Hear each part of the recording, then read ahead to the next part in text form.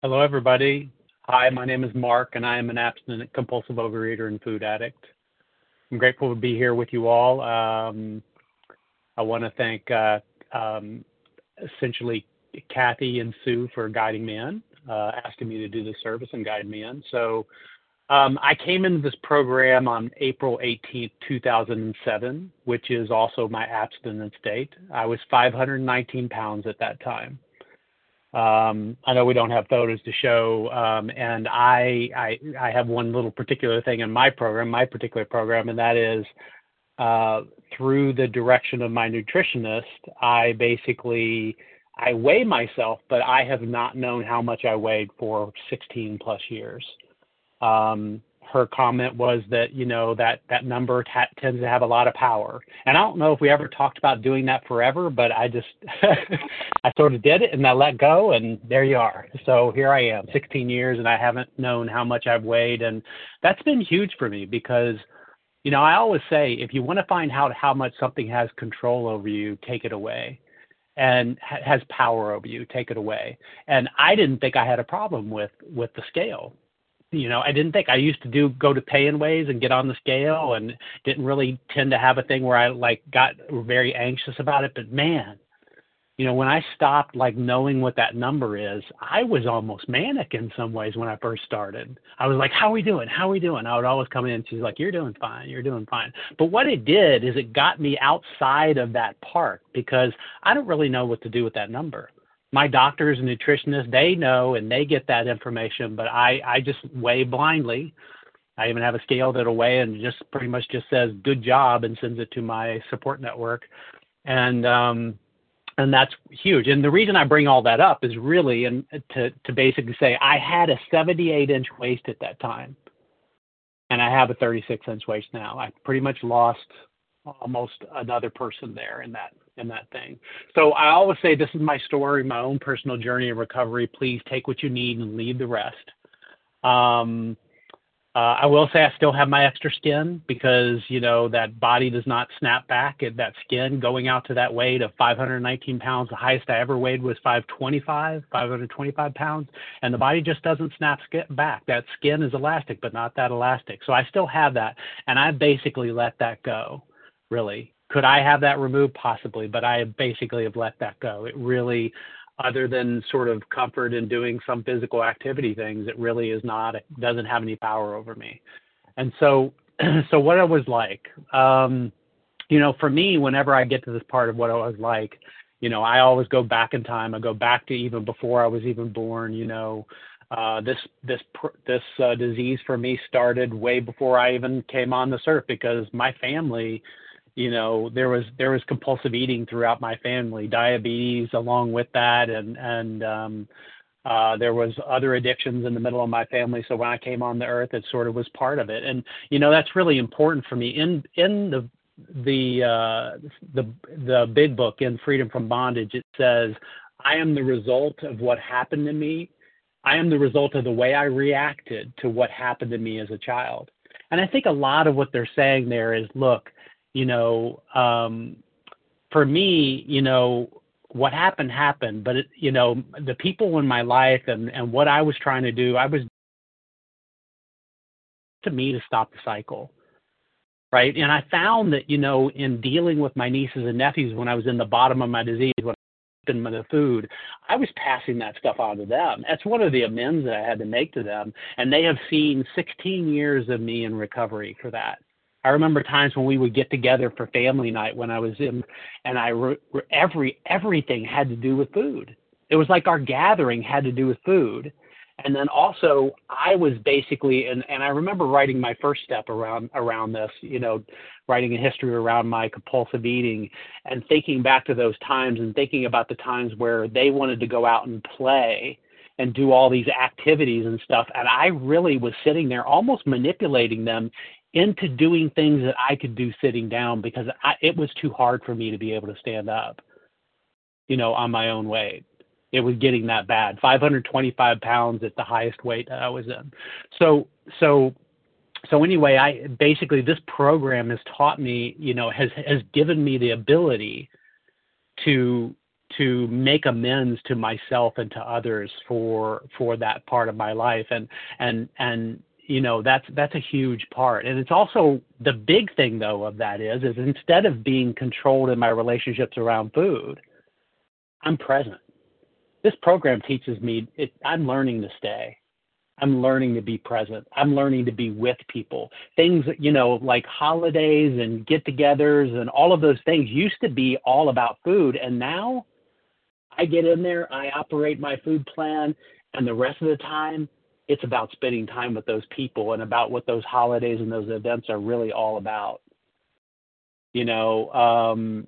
So as an adolescent child, I cannot remember a time when I wasn't a compulsive eater, when it wasn't all about food or when the next food I was going to get. I also, for as long as I can remember, I had a God-sized hole. I think that's one of the big pieces here, right? Like I look at my life back then, and I had a lot of lies that I told myself about myself and the world around me, and I felt rejected. I felt I didn't belong. But the key word in that is felt. Remember, I'm the result of the way I reacted to what happened to me as a child. That part felt told me a lot about where my faith was at that time. Because if I look at like what it was like, the spoiler alert there of what it was like for me was where was my faith during this period of life, right? Was it in my a higher power, or was it in self-reliance, in the lies that I was telling myself about myself and the world around me? And it was really the second thing.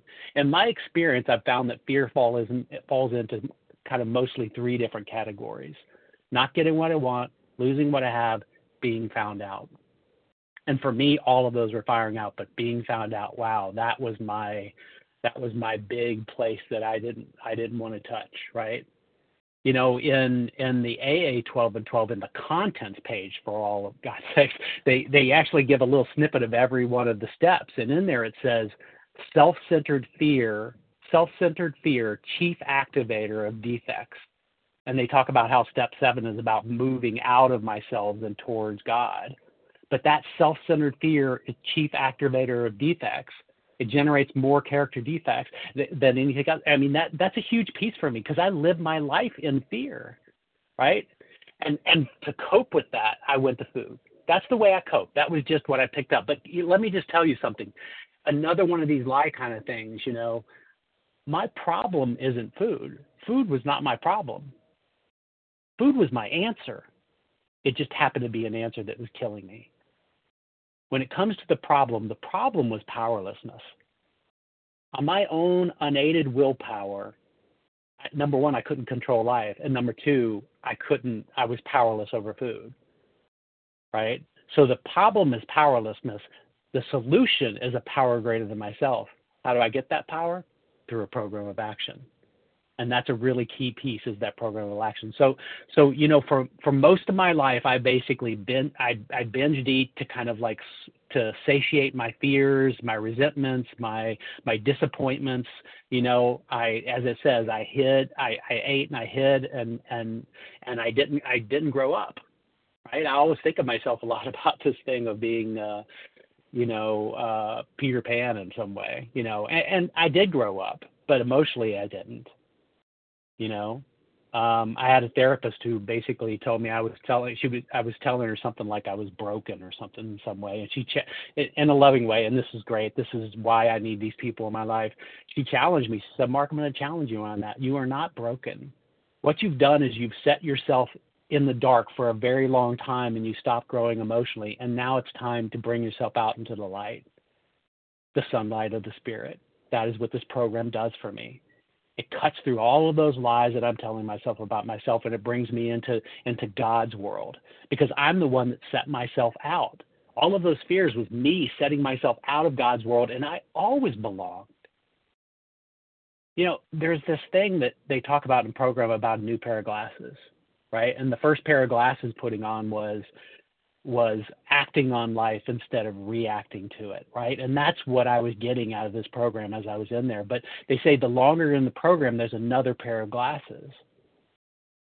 I was okay all along. I just didn't know it, because I was I was immersed in that lower power, that faith in the lies that I was telling myself about myself and the world around me. And I could see nothing else other than that it was other people were my problem, that I didn't measure up. It was all of those lies that I told myself. So, in my life, like I went to pain ways for majority of my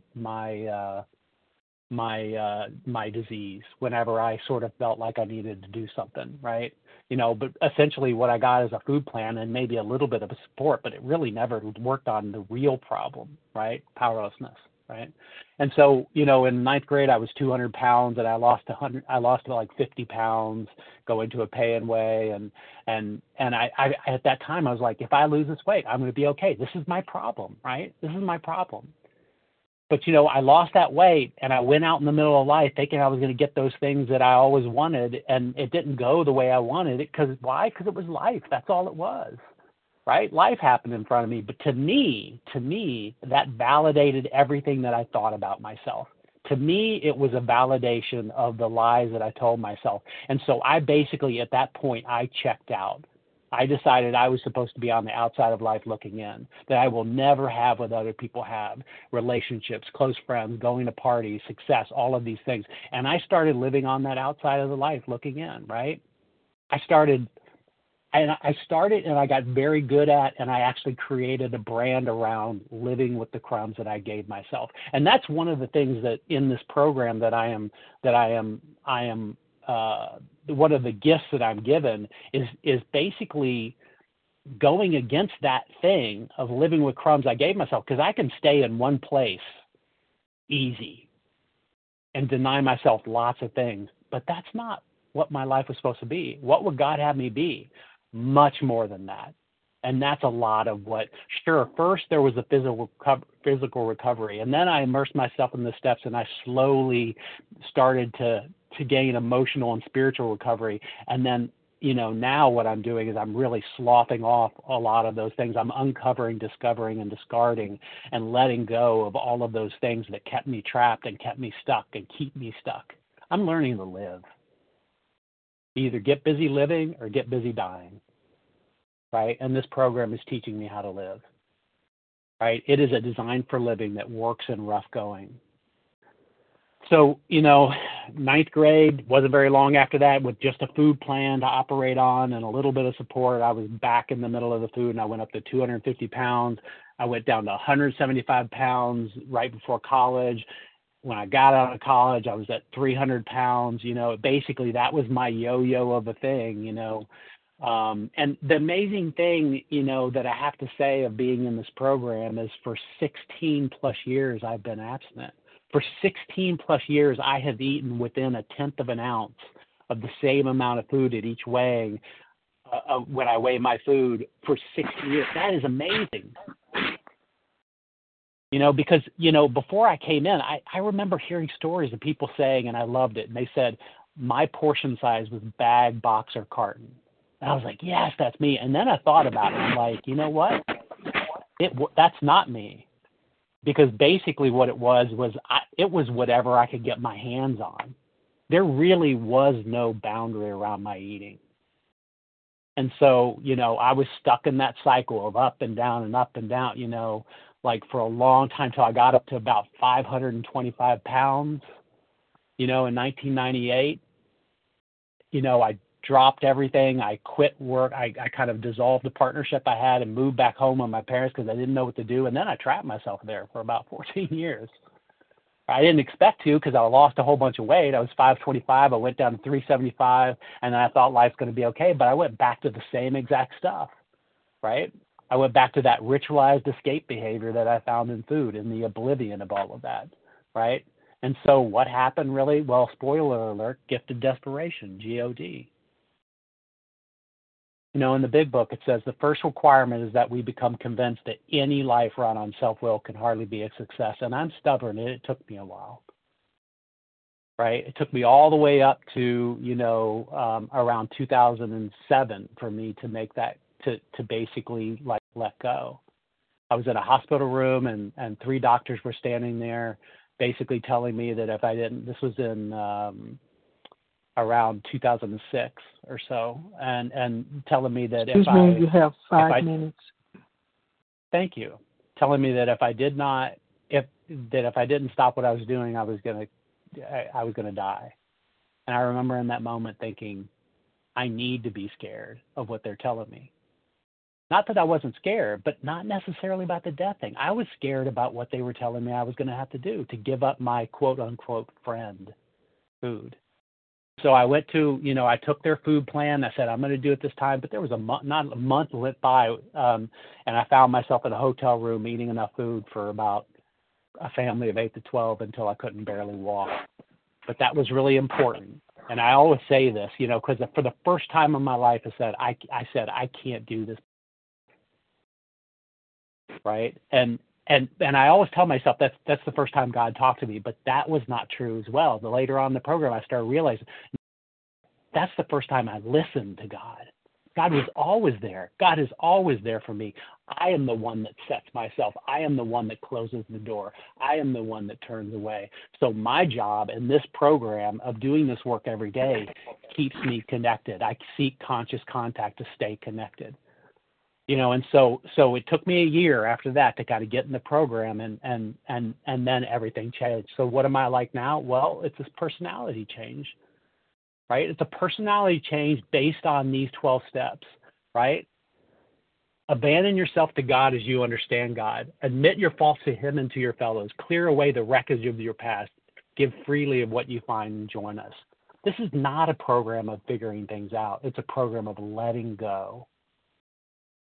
And for me, that always means taking action. Action is a concrete form of willingness, of surrender, right?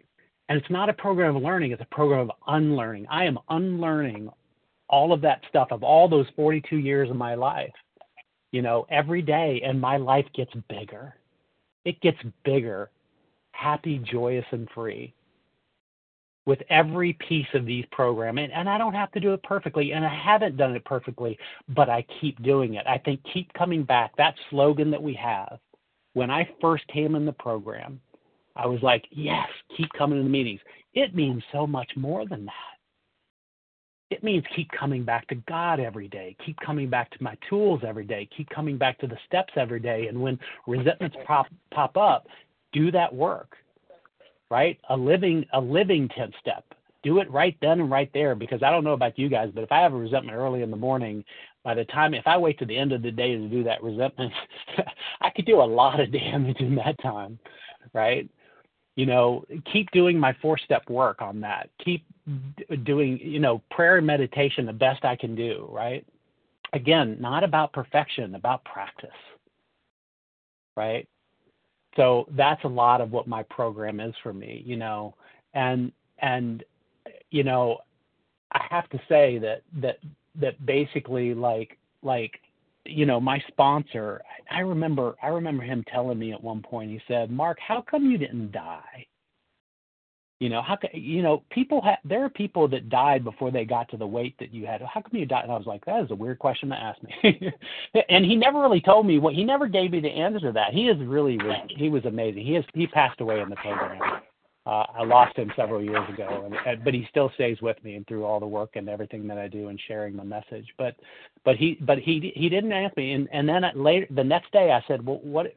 I don't know the answer to that question. He said, because God still has work for you to do. Right? That's what he said to me. He said, Mark, your job, that's what you do to earn money. Right? Your job now is to be in service to God and others around you. And that's a really important part. When we say practice these principles in all our affairs, immersing this work in everything I do and enveloping it in everything I do is important. Because I want to come back to my same way I used to operate, and that does not work for me. But immersing this in where I don't even know where one stops and the other starts is where it is, because that means I'm fully immersed in God's world. Happy, joyous, and free. Happy is the absence of fear. Joyous is living in gratitude. Free is free from the obsession. Right? Love takes effort. It's a verb. And I bring that up because that's what this program, he talks step 9, amends. Core principle, love. right? I'm making amends to myself and to those others that I have harmed. But love takes effort. It's not just saying I love me. It's not just saying I love someone else. It's what I do, especially when they're not looking, especially when I'm not looking. You know, when you move into the steps 10, 11, 12, as we call the maintenance steps, right? But I think it's important to remember maintenance like a garden, not like maybe a car. Not trying to keep it the same, but nurturing it, watering it, fertilizing it, growing it, making it large, because it says right there in the big book, our next function is to grow. Because that's what I did not do when I went in the program. I just stayed the same place. Avoidance is one of my main character defects, and that's what I did for 42 years of my life. And it's not a race. It's not about speed. It's about being present. You know, somebody told me that the first 7 steps are teaching me how to be present. Thank you. And I'll end on that. We'll end on that little note, even though it's a little rough. So thanks for letting me share. Thank you so much, Mark. You want to leave your phone number on the recording? Oh, sure. It's 502-468-4814, and that's Eastern Standard Time. Okay.